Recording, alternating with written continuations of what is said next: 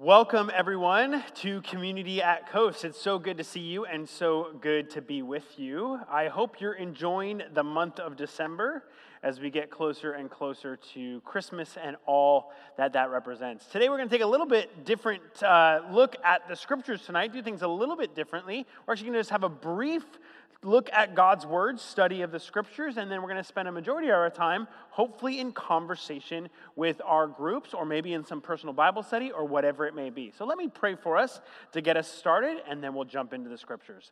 God, we thank you. Father, we thank you for the chance to be here and be together. Lord, together virtually, together as we watch our screens and get ready to talk and discuss and pray. Lord, ask that you just be with us. We know that your Word is alive and active. And Lord, we know that you, God, are doing a mighty work among us. So, Father, would you simply slow us down, open up our eyes and our ears to the opportunity to hear your word and be transformed by it. Father, it's in your Son's name we pray. Amen. Amen. Well, I know this because my kids are counting down, but it is 15 days, actually 16 days until Christmas. I don't know about you, and I don't know what you do in your house for Christmas as you get ready to prepare for everything that is represented on Christmas. But my kids this year, we got the dollar advent calendars from Trader Joe's. So if you're not familiar with these calendars, they're basically cardboard, and there's 24 slots on them. And every day, my kids come downstairs after they wake up and get ready for the day, and they get to open a door. And my oldest son, Ryder, is counting down. So he started at 24, and he's going down to 1. And Weston is counting up, and Cohen, he's 2, so he just wants the chocolate that's inside. But every day you get to open a door, and there's a surprise inside, a chocolate of some kind. I remember my grandma had a very elaborate one where you had to open little cabinet doors on this tree, and in there was a little character that was Velcroed, and you put it on the tree above it. It was very, very elaborate. I know even some are more elaborate than that. But it teaches us something really important. The Advent calendar. I don't know if you're familiar with that word Advent, but Advent is a season kind of in the church calendar where we take some time to prepare for what's ahead. The word actually means coming. So we're really waiting for the coming of Jesus. And Advent time really is that time right after Thanksgiving till about Christmas Eve, Christmas Day, where we're waiting and we're looking and we're preparing for what's ahead. And wouldn't it be so interesting that for those of us that are watching and in California or maybe around the world or around the nation, that we're in lockdown right now and we have so much more time to kind of pause and rest and relax. And I pray that God would use that in a mighty way as we participate in Advent, as we wait and look forward to what's ahead. So we're going to do that tonight. We're going to kind of change the pace a little bit and look at a Christmas scripture, an Advent scripture, to look forward to that preparation of what God wants to teach us through Christmas. And there's this question that always comes up at Christmas. It's, what do you want for Christmas? But this year I'm going to change it. I'm not going to ask you, what do you want? I'm going to ask you this. What do you need? What do you need for Christmas? And more importantly than that, not just a practical gift, not just socks or toothpaste or whatever practical Santa comes your way, right? But what do you need in regards to hearing the story of Christmas once again? And what does God need you to learn? What does he need to teach you once again as you look towards the Christmas story? So I pray that you would find some time this couple weeks ahead of time, not just on Christmas Eve when you come and join us for Christmas Eve services, that you would spend time reading those first couple chapters of the book of Luke, and you'd get yourself familiar and read it once a day and see what God teaches you in that as you prepare your hearts for the coming of Jesus. Today, I'm going to read a different scripture. I'm going to read a different scripture, but I think it relates for us as we wait for what's ahead in that preparation and that looking forward to in the coming Christmas celebration that is Jesus. Turn your Bibles with me to Hebrews chapter 4. And we're going to be in verses 14 through 16. And I'm going to be brief. I'm going to go quick. So I want to give you tons of time to talk about this in your groups or spend some time reading more on your own, maybe if you're doing that, if you're watching in a different way. But let me read for us for Hebrews chapter 4, and we're going to read from verses 14 through 16. Seeing then that we have a high priest who is passed through the heavens, Jesus, the Son of God, let us hold fast our confession. For we do not have a high priest who cannot sympathize with our weaknesses, but was in all points tempted as we are, yet was without sin.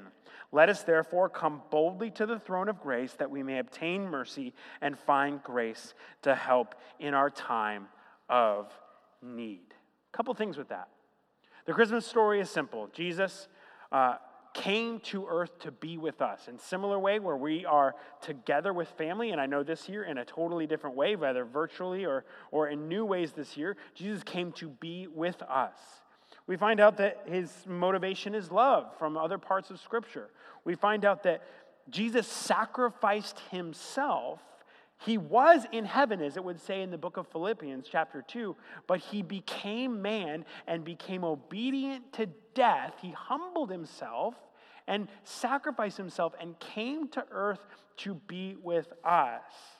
Also, we find out that we need not be afraid. We need not be afraid because Jesus knows what we're going through. Jesus reminds us of that when he says, "For we do not have a high priest, we cannot sympathize with our weakness, but in all points is tempted, yet was without sin." And I love also that we can remember that in the Christmas story, when the angel comes to Mary and says, "Do not be afraid," we don't have to be afraid because we know something bigger than what's just going on around us. We know that ultimately God has a plan. God has a plan.